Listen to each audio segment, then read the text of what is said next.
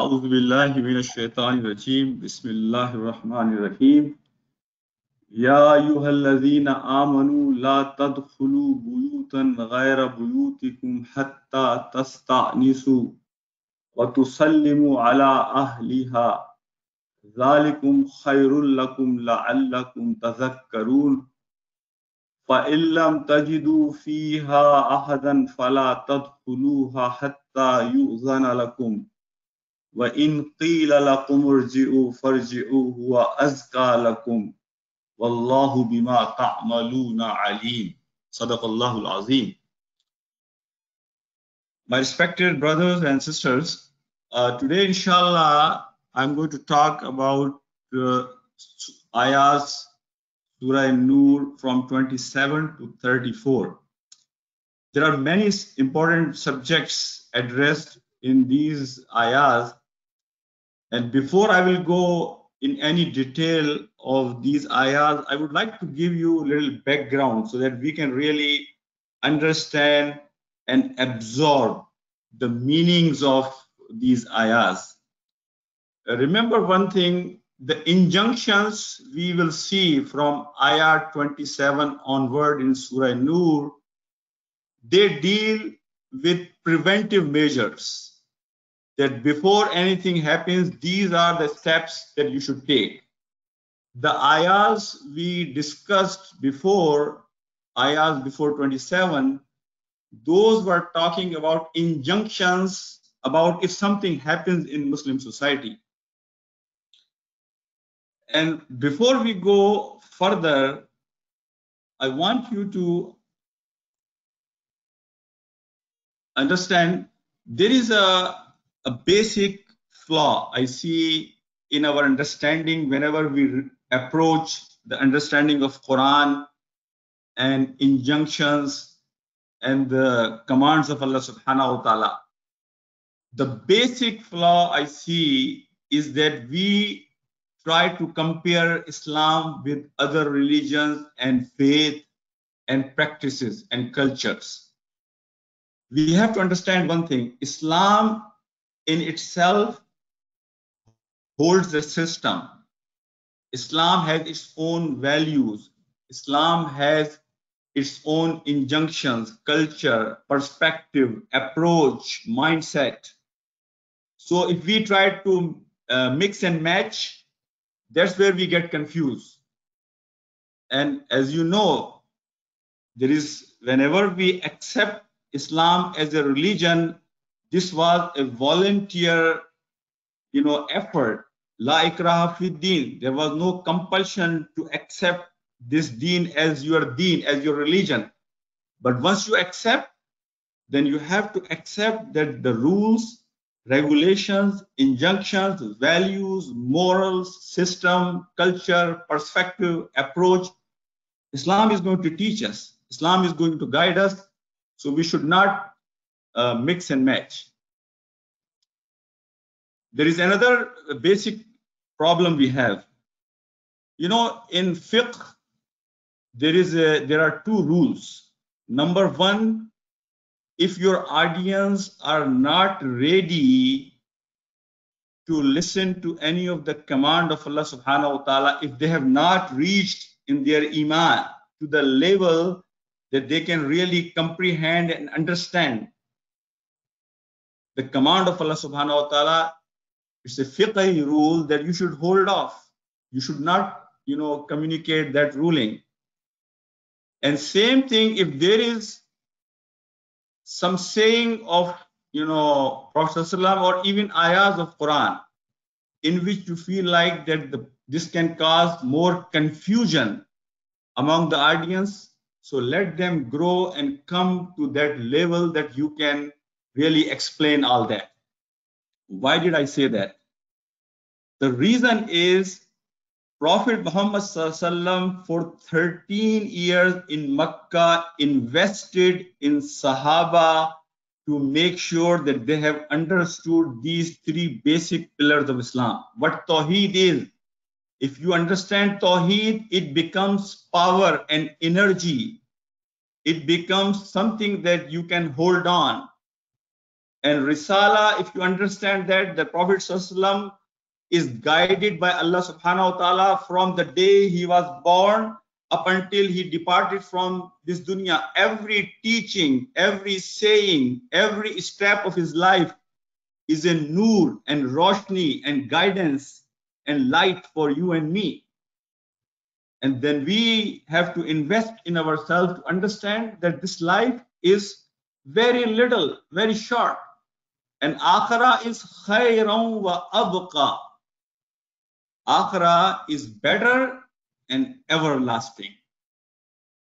So these three pillars, Prophet ﷺ worked very hard on all the Sahaba so that they were ready when they reached to Medina for all the commands given by Allah subhanahu wa ta'ala. That's why Hazrat Aisha radiallahu ta'ala has said that if the command came in Medina would have come in Makkah in the initial stages of Islam, nobody would have listened to that. Very important message for you and me, that we have to invest in ourselves to understand the true meaning of Tawheed, true meaning of the Risala of Prophet ﷺ, that we have to attach ourselves in love of Prophet ﷺ, to know about the life of Prophet ﷺ, and then we should know that Akhirah is our ultimate goal of this life, and then this is the scale that I'm going to judge everything I will do in this life, whether this is going to benefit me on the day of judgment or not. The next thing which I will say, Islamic system is a total transformation. If you really go through the history, you will appreciate that people like Michael Hart, they have not given Prophet ﷺ #1 rank as the most influential person in the human history. There was a reason for it. And the reason was, in such a short time, what Prophet ﷺ has achieved, that was a total transformation of the society. Inward human development. Islam wants to change somebody from inside. His morals, his values, his ethics, his mindset, his total approach. Change which comes inside, what you see outside is the reflection of that change. And whenever you will read about the hudud of Allah subhanahu wa ta'ala, you have to keep this in mind, that Allah subhanahu wa ta'ala has created many layers, and all these layers are the foundation. The foundation is that #1, that Islam wants to develop humans with good character. This is the foundation #1. The second, Islam is not a religion which gives you injunctions and rules and regulation and that's it. No. Islam will guide you and me how we can execute, how Islam is going to facilitate the execution of those injunctions and those commands. So the second layer is that the society at large will facilitate for me to fulfill the demands of Allah subhanahu wa ta'ala, the commands of Allah subhanahu wa ta'ala. Then you will see the outward reflection. Then it comes in my dress code, how I behave, how I deal with people. And very end, very last pillar of the foundation of the society when it comes to injunctions is hudud and injunctions. So these are 4 pillars, they go hand in hand. If any one or 2 of them are weak in any given society, then we have to make sure we strengthen the other pillars. And you will understand this point as we go, inshallah. The last thing before I go to my ayah #1 is that you have to understand that haram and halal, they both are obvious, evident, but there is a gray zone. That's why it is said, that every king has its preserve. And if you will pasture your animals at the boundary of the preserve of that king, there is always a possibility that your animals can pass that line drawn by the king. Gray zone is a zone of doubt. And this is the teaching from this hadith you see on the screen, that stay away from the gray zone. Because there is a possibility, if you play in gray zone, that you may transgress the boundaries of Allah subhanahu wa ta'ala. You know, our dilemma is that whenever it comes for good deeds, our approach is that I want to compromise on the minimum. That what minimum I can do to fulfill this command of Allah subhanahu wa ta'ala. But when it comes to worldly things, we want to even pass the gray zone. But you know, the approach of Sahaba was other way around. Hazrat Umar says in one of the saying that you should stay away even from the smoke of riba. Smoke of riba is a gray zone. Sahaba's approach was that stay away from the gray zone.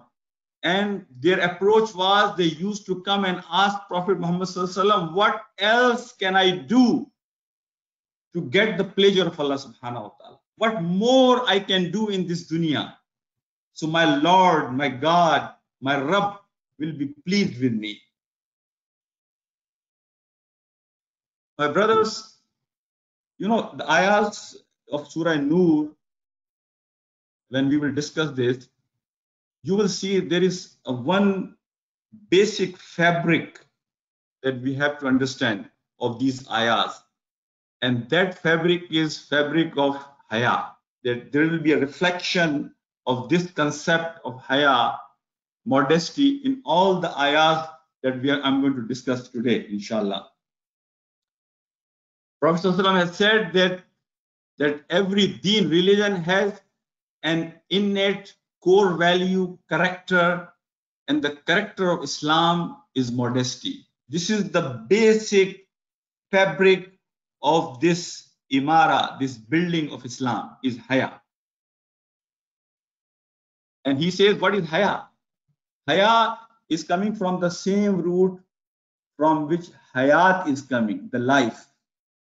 So that means haya has really the life of our religion. This is the lifeline of our religion, the teachings.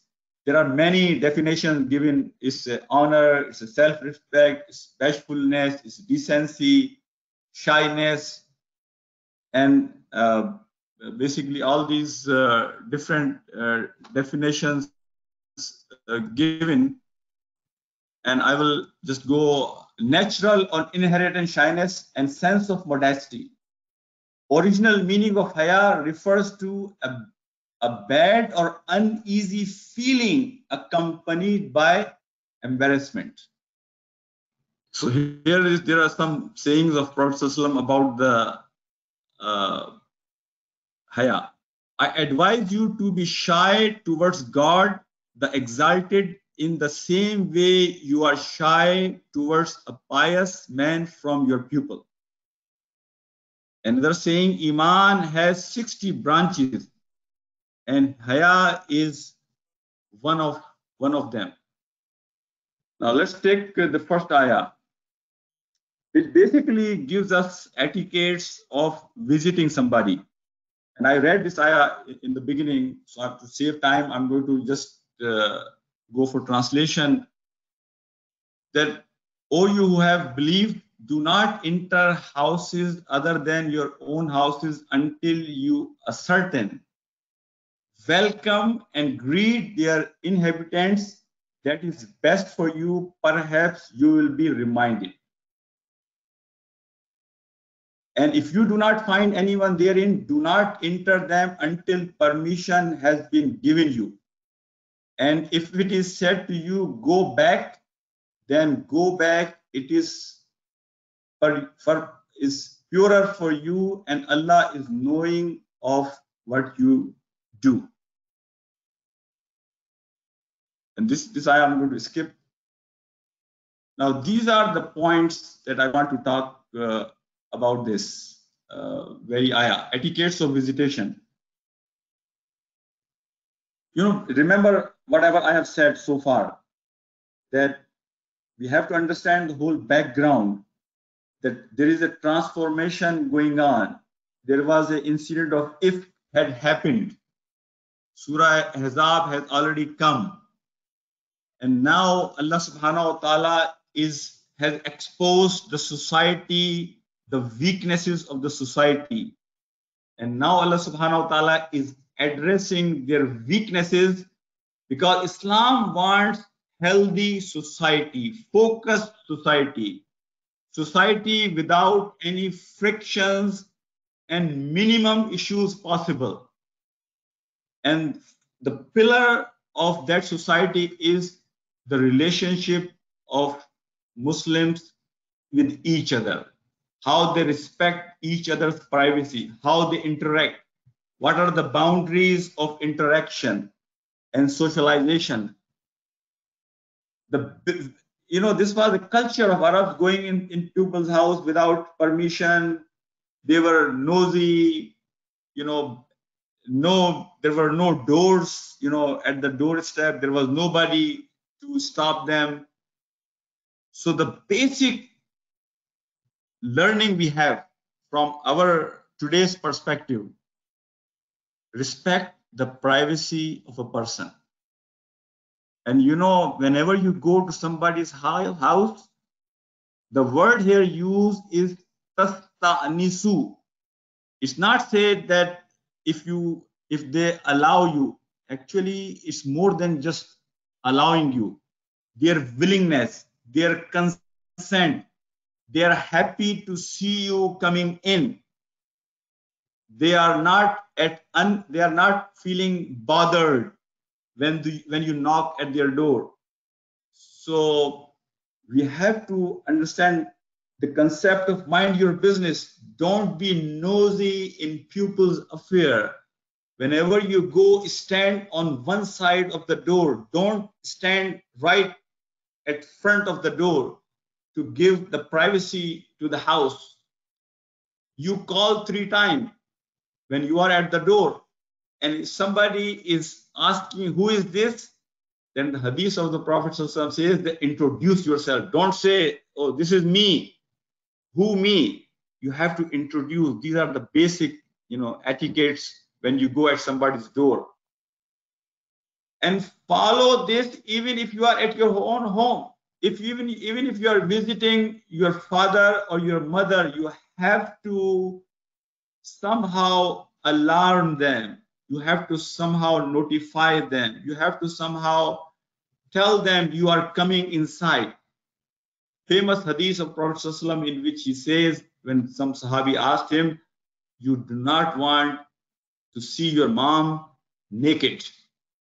You do not want to see inside, even if your wife is inside the house. The tradition of Prophet ﷺ, of Sahaba, was to somehow let the family know that you are coming inside the house. A lot of time I have seen brothers, they call you 3 times, 4 times, 6 times, 10 times, and they should get the message. If they have called 3 times and somebody is not answering, then let him call you back whenever he will find the time. So knocking at the door or sending somebody a message or calling him on the phone, all these things need privacy of a person. And this is a basic, important concept. Now the second, now is this other subject comes in which Allah subhanahu wa ta'ala basically is asking, قُلْ لِلْمُؤْمِنِينَ يَغُضُّوا مِنْ أَبْصَارِهِمْ وَيَحْفَظُوا فُرُوجَهُمْ ذَلِكَ أَزْكَى لَهُمْ إِنَّ اللَّهَ خَبِيرٌ بِمَا يَصْنَعُونَ. Tell believing, men to reduce غض basar, lower their gaze. Mara Maududi rahmatullah alayhi has said, lowering gaze is not really a true reflection of the word ghadde basar, is actually avert. Urdu में जिसे कहते हैं नजर चुराना. Avert your gaze. If you are seeing something that you are not supposed to see, then direct your eyes towards something different. You know, Prophet say that gaze, you know, is a Shaitan's arrow. If you will leave it loose, it is going to cause some injury. And as it is said by Hazrat Abdullah bin Masud radiallahu ta'ala anhu, that, you know, we do zina of the eyes, zina of our ears, and zina of eyes is that we see something which we are not supposed to see. We enjoy it. That's why in the hadith says that one glance by accident, no sin. But if the second glance, that is what leaves some impression on your heart. And this is a beginning of a disaster. That's why, you know, when you will listen to the reward, if you avert your gaze or you lower your gaze, the reward is great. In one of the hadiths, Prophet ﷺ says that if somebody sees a beautiful woman and he averts his gaze, Allah subhanahu wa ta'ala grants him sweetness in his ibadah. And what is the reason that Allah subhanahu wa ta'ala grants sweetness in his ibadah? The reason is, brother, your gaze is between you and Allah subhanahu wa ta'ala.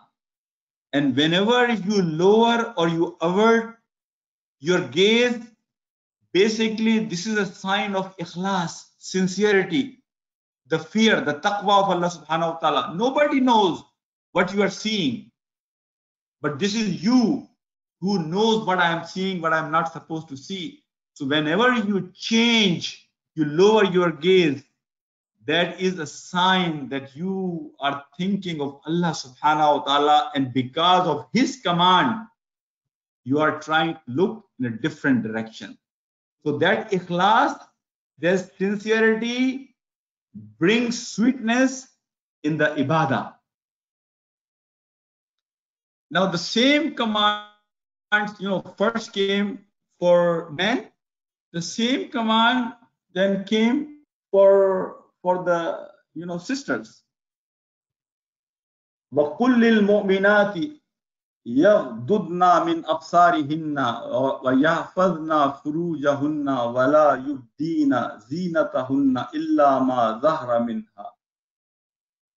See, initial command is the same, that you lower your gaze and you guard your private parts. Now, guarding private parts includes that you are not naked, includes that the dress you have is not letting your private parts, you know, prominent. And you have a dress which is not transparent. You cannot see through that dress your private parts. So you have a dress which shows more decency. But when it comes to our sisters, the command was also to lower the gaze, same way, you know, and also be careful, protect your private parts. But additional command comes, wala yubdina zinatahunna illa ma zahra minha. That sisters are not allowed to show their zina, adornment. Zina, the definition of zina is anything which can excite, can attract the opposite sex, which can cause opposite sex to have thoughts which are not supposed to be there. It could be dress, it could be your jewelry, it could be the way you walk, And you will see that in later on it comes wala yadribna bi khumarihinna ala junubihinna wala yubdina zinatahun. This is to have your scarf or whatever you have in front of your chest. And wala yadribna bi arjulihinna liyu'allama ma yukhfina min zinatihin. That when you walk, your walk should not excite or attract the opposite sex. The jewelry you have, the walk you have, the sandals you have, the beauty of whenever I read this ayah, the portion of this ayah, that Islam even is so carefully commanding our sisters that how you should walk, because your walk is also your zina. That can also cause other sex, the opposite sex, to be attracted towards you. So the beauty of our deen is that Allah subhanahu wa ta'ala has guided us to such a depth, because this relationship of opposite sex, this really creates a big fitna. That's why in one of the hadith, Prophet say, the weakness of a man is a woman, and the weakness of a woman is her children. So when we know this is the weakness, then we have to make sure in a healthy society that we stop whatever possibly we could, so that it doesn't cause any fitna in the society. And then the last thing, and then I will conclude, that in society the last command comes that you should encourage people to have nikah, whoever qualifies by age, by means, by mental preparation. وَأَنْكِحُوا الْأَيَامَ مِنْكُمْ وَالصَّالِحِينَ مِنْ عِبَادِكُمْ وَإِمَائِكُمْ. That whoever among you is ready for nikah, then do this. Unfortunately, we see not only in Western society, even if you go in Muslim countries, doing sin is becoming easier and easier, and doing nikah is becoming more and more difficult. And I pray to Allah subhanahu wa ta'ala that He guides you and me, that we really truly understand the spirit of Islam, the bottom line message of this deen. A lot of time, what I have seen, brothers and sisters, that we really do not understand the depth, the true spirit of the commands of Allah subhanahu wa ta'ala. These commands are not to make our life difficult. These commands are to make our life easy. The reason we see Allah's command difficult, because we have not invested in ourselves about the understanding of Tawheed, about the understanding of the Risala of the Prophet ﷺ, about Akhirah. Because Allah subhanahu wa ta'ala wants every soul to be successful on that day. And if I face any difficulty in this dunya, then I know inni zanantu anni mulaqi hisabiya, that I know that there is a day coming that I will be in front of my Rabbul Alameen. So I don't mind facing any difficulty in this dunya in fulfilling my responsibility, in fulfilling the commands of Allah subhanahu wa ta'ala, because I know this life of 30, 40, 50, 60, 70 years, has no meaning as compared to the life of the waiting period, which could be 1,000 years, which could be million years. And after the day of judgment, there will be a life which will be never ending life. And especially in the perspective of the time we are going through right now, this coronavirus, we should be able to understand, acknowledge, appreciate this life is fragile. How fragile this life is. How unpredictable this life is. That this switch of my life could be off any second. And I know there will be no second chance for me to come back and rectify and correct my action. La aisha illa aisha al-akhirah. This was the song of Sahaba when they were, building Masjid Nabwi, and when they were, building that, they were digging that trench at the Battle of Khandaq. La aisha illa aisha al-akhirah. I pray to Allah subhanahu wa ta'ala, He gives us this true understanding that akhira is khayrun wa abqa, that akhira is which is better and everlasting for mu'mineen. Inshallah, I will close with this, and inshallah, if there is any question, I'll be more than happy to address if I could.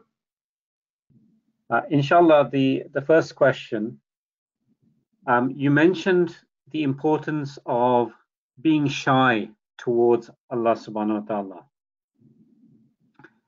ta'ala. However, on the one hand, we are told that when we are asking of Allah, when we are supplicating to Allah, we should not be shy, and we should ask Allah for all of our needs and raise our expectations of Him.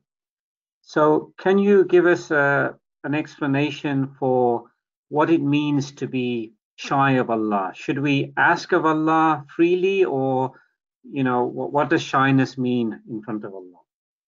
There is a hadith of Prophet in which a person says that Allah deserves, this haya and shyness from you the most. And haya with Allah is that you watch your thoughts and you watch what goes in your stomach. That is haya from Allah subhanahu wa ta'ala. That you monitor, you filter even your thoughts which go in your brain. And also you watch what you eat. That is haya. It's not haya that when you are asking anything is actually recommended by Prophet. Even if you need laces of your shoes, you should be asking to Allah subhanahu wa ta'ala. When we are asking, we should ask anything we can. But when it comes to our life and monitoring our thoughts and our mind and our actions and what we do, instead of having fear of father or authorities, we should have fear. And this fear is the fear of a most respected one, not the fear of punishment.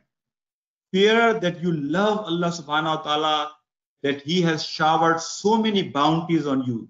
The fear you have of your father, that I don't want my father, I do not want to belittle my father. I don't want my father to have this feeling that my son has basically is letting me down in any ways. That fear stops you from doing anything bad. That fear of love, respect should be in our life when we are thinking and doing, or when it comes to our risk. Jazakallah khair. The next question is regarding the topic of children and weakness. So is it a hadith that children are weaknesses of women and women are weaknesses of men? Is this a hadith? And if so, what advice is given to try and manage these weaknesses and turn them into positivity? Yeah, I know this portion is hadith that woman is a weakness of man, but I'm not sure. I have to check about the second part. But this is basically from human psychology. As a physician, when we deal with psychology, we know that for a woman, her biggest weakness is her child. She can sacrifice everything, for her child. She can sacrifice even her parents, her own husband, because after child, that becomes her whole, life. And that's a very natural feeling. If the woman does not have that feeling, no woman will be able to, handle the pain they go through and the patience they need to raise their kids. And that is very much needed for a mother when she is raising her child. So, but when it comes to men, because more you watch your gaze, important thing is, brother, that whenever you transgress one boundary of Allah subhanahu wa ta'ala, there is a possibility there will be next boundary you will transgress. Because it is like you do, if a thief steals something one time, he becomes more brave next time. And if he doesn't get caught the third time, he will even be more, brave than the very first time. Same way, whenever we transgress one boundary, that we leave our gaze loose, there is a possibility that this is going to be the next and the next and the next. So for men, it is very important. Wallahi, I can tell you one thing. This is the best parameter. If you are losing your focus in your salah, if you are losing your khushu in your salah, the first thing you should do is to check your gaze. And remember the famous story of Imam Shafi. I don't have time to repeat that. But brothers, if you are careful in following the boundaries of Allah subhanahu wa ta'ala, especially our gaze of what we see. And these days, when we are in front of our screen, middle of the night, nobody is watching, but Allah subhanahu wa ta'ala, He knows even a little ant which is in a dark night on a dark black mountain hiding underneath. Jazakallah khair. On the topic of the current COVID-19 virus, can you say a few words about the topic of haya in this context? And there are many regulations on whether people should attend gatherings, not attend gatherings. Jummah, for instance, should we follow these guidelines? And how should haya be practiced in the current climate of the coronavirus? Jazakallah khairan. I will say a few things. As a Muslim, our approach on this issue should be that this is a time of our own accountability. Wallahi, it's a very serious time we are going through. See, very few times other than wars, it has happened that the door of Kaaba is closed. Right now, even people are doing tawaf, they cannot even touch Kaaba. They cannot even go close to the Roda of Prophet ﷺ. We cannot even go and attend our regular prayers. We cannot go for Jummah. I will be very concerned that is it possible that my Lord, my Rabb is angry with me? That I have done something in my life that He is taking away all this honor, this privilege we have in our life. The first thing I will say that we should humble ourselves. We should ask forgiveness from Allah subhanahu wa ta'ala. We should do istighfar. We should recall all the mistakes we have done. Wallahi, in these days, every one of us, if we go back and look at our life, we have transgressed right and left the boundaries of Allah subhanahu wa ta'ala. This is, when it comes to haya, that we, the practice we have now, mashallah, we have these scholars, they are opening, all the doors that which transgress all the boundaries of Allah subhanahu wa ta'ala. And Maulana Maududi, if you read his tafim in about these ayat, he says, these ulama, if they are calling themselves Muslim and they open the doors against the commands of Quran, at least they should call themselves that we are not Muslim. They should disown Islam. So in this time of fitna, when there is so much distraction going on, and most of us, we get caught in the middle of those things, that we should go back to Quran. We should go back to the Seerah of Prophet ﷺ. We should go back to our basics. We should go back to our roots. And we ask Allah subhanahu wa ta'ala that in the past, if I have done any mistake, Ya Rabbul Alameen, I am here, I am your slave.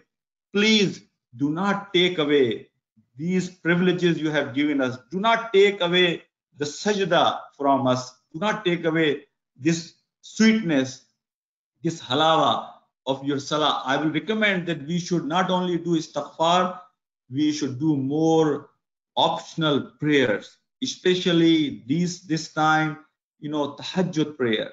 We should try to observe some optional fasting. We should ask our little kids to raise hands in front of Allah subhanahu wa ta'ala and ask for forgiveness. This is instead of blaming this country or that person, or just talking about what is happening, what is going to happen. And remember one thing, as a Muslim, we should never panic. Yes, we should take our preventive measures, but then we trust in the qadr of Allah subhanahu wa ta'ala. I will do my part. If still anything will come on my way, I will take it with a smiling face without showing any panic. And if we show this behavior to our non-Muslim brothers and sisters around us, wallahi, this can become our dawah, that these are the people, they are so calm, they are so composed, they are so peaceful. Even whatever is happening, no panic, because we believe in the qadr of Allah subhanahu wa ta'ala. Jazakallah khairan. Jazakallah khairan. On the topic of marriage, many parents are struggling to find suitable spouses for their children. What advice do you give for parents to manage this type of situation? And for those parents who perhaps have younger children, what can they be doing now to be better prepared for when this time comes? Jazakallah khairan. Two things I will say. One thing is that whenever your child is 18, in my personal opinion, this is what I have done with my 3 daughters. That once your child is 18 and you can find a spouse for your child, don't delay. They can study, you can still support them, you can still help them out, but let them get married. Number one. Number two, I really see a problem in our Muslim families these days, that our social circle is getting restricted, is getting narrower and narrower. We are losing connection with our community. I will advise my brothers and my sisters, be part of the community, engage yourself with community, make sure your kids are social.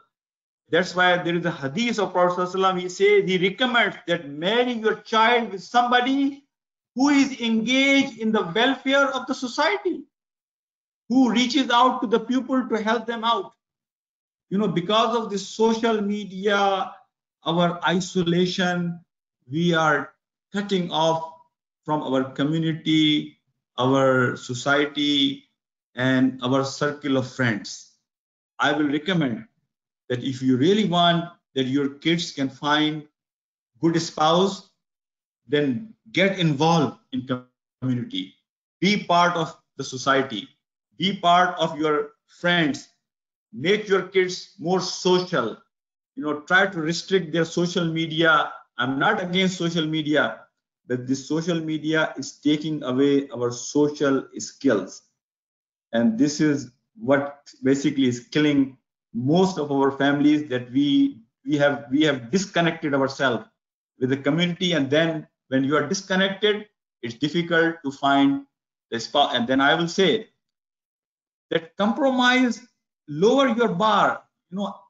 Sister, because I do family counseling as well. and we do get requests for marriages, that if sister is coming, their bar is very high. Brother is coming, their bar is that if they want stars, from the sky. Lower your expectation, lower your bar. Make one thing your decision point. See the deen of Allah subhanahu wa ta'ala. If the girl or the boy, they are practicing Muslim, they are social, they are connected with the community, then rest of the thing will come, inshallah, on your way. Jazakallah khair. Jazakallah khair. Perhaps as a follow-up to that, the word shy versus the word introvert, are these the opposite of being social? And how do we try to take the positive out of shy, the positive out of being introvert, and the positive out of being social for the better good? Yeah, Jazakallah. Yeah, I think these are opposite in my personal opinion, that you really shy in a sense that you do not want to do anything which is indecent, things which can offend somebody, things which can belittle somebody, things which are obvious that it will put somebody in the corner. Shy away from things which basically make people uncomfortable around you. So that's a totally different ball game, that shyness. But the shyness, in a sense, that you want to stay away from the social circle, that you want to isolate yourself, you want to disconnect with the community, that shyness basically is the one which I'm discouraging. But of course, when you go among the people, then watch the boundaries of Allah subhanahu wa ta'ala. Be careful that you have whatever you are doing is decent in the eyes of Allah subhanahu wa ta'ala, and whatever is good in eyes of Allah subhanahu wa ta'ala will be good in eyes of the people. So isolating yourself because of inward personality, that is discouraged. But going outside and showing that shyness basically is a good thing. And there was a hadith I can quote here, that Prophet ﷺ was passing by, and one brother was basically saying some harsh words to his brother, that you should basically go and do this and that, why you are shying away from this and that. Prophet ﷺ actually said this shyness is the beauty of this person.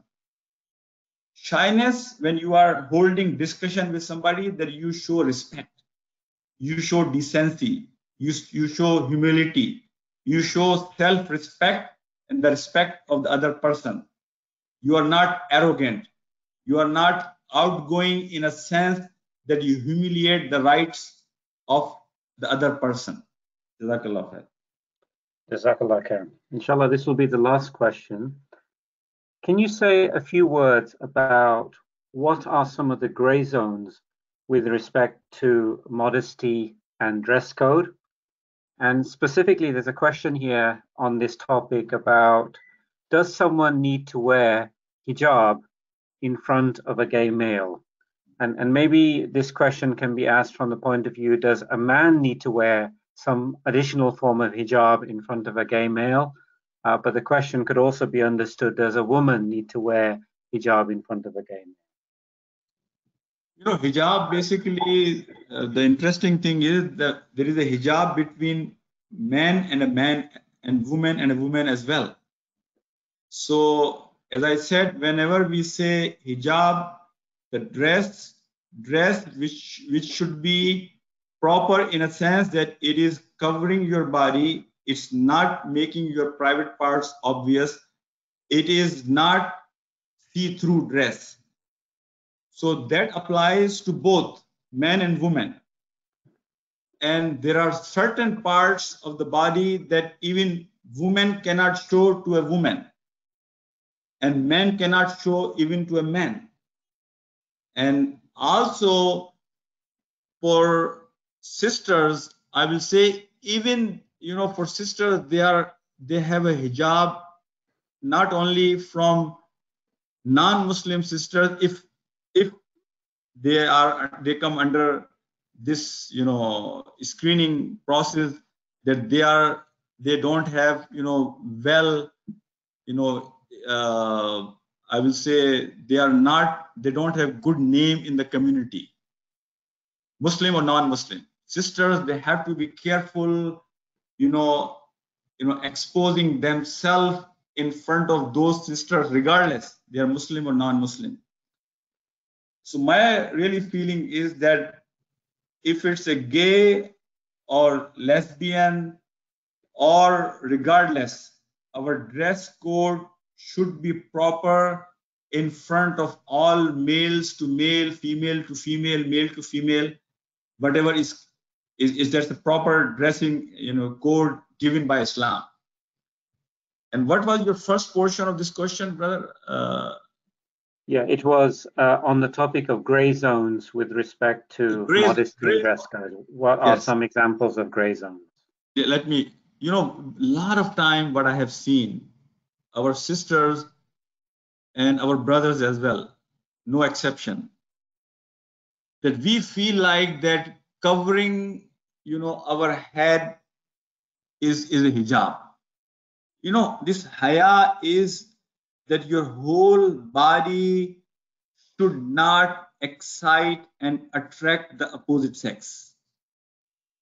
So a lot of time I have seen, when you go in any Muslim country, let alone the Western society, I have seen sisters that they have, scarf on their head, but they have tight pant, tight shirt, their body, you can see their parts of their body, and Allah knows best. This is basically failed the whole purpose. Same way I have seen our brothers, the brothers wearing dress, they're coming to masjid, going in ruku, going in sujood, their back is basically showing. And a lot of time, we feel like that I'm strong, I'm on social media, I can see this because I have, strong iman. But remember one hadith of Rasulullah, that Mu'min does not put himself in unnecessary trial. Whenever he puts himself in such a trial, then his weakness shows up and then he humiliates himself. And this happens in this time and age to all of us, that we are on social media, we are playing right at the boundary, gray zone, that, oh, I can watch, oh, I will stop when the such and such, scene will come. But brothers, this is where the gray zone comes. And most of us are not strong enough to draw a line. So that's why it's better for us that close all the avenues which can take us to the sin, and from where it's difficult for us to come back. Especially, these days in social media, most of us play in gray zone when it comes to social media. سبحانك اللهم وبحمدك أشهد أن لا إله إلا أنت أستغفرك وأتوب إليك أعوذ بالله من الشيطان الرجيم بسم الله الرحمن الرحيم والعصر إن الإنسان لفي خسر إلا الذين آمنوا وعملوا الصالحات وتواصوا بالحق وتواصوا بالصبر صدق الله العظيم. السلام عليكم.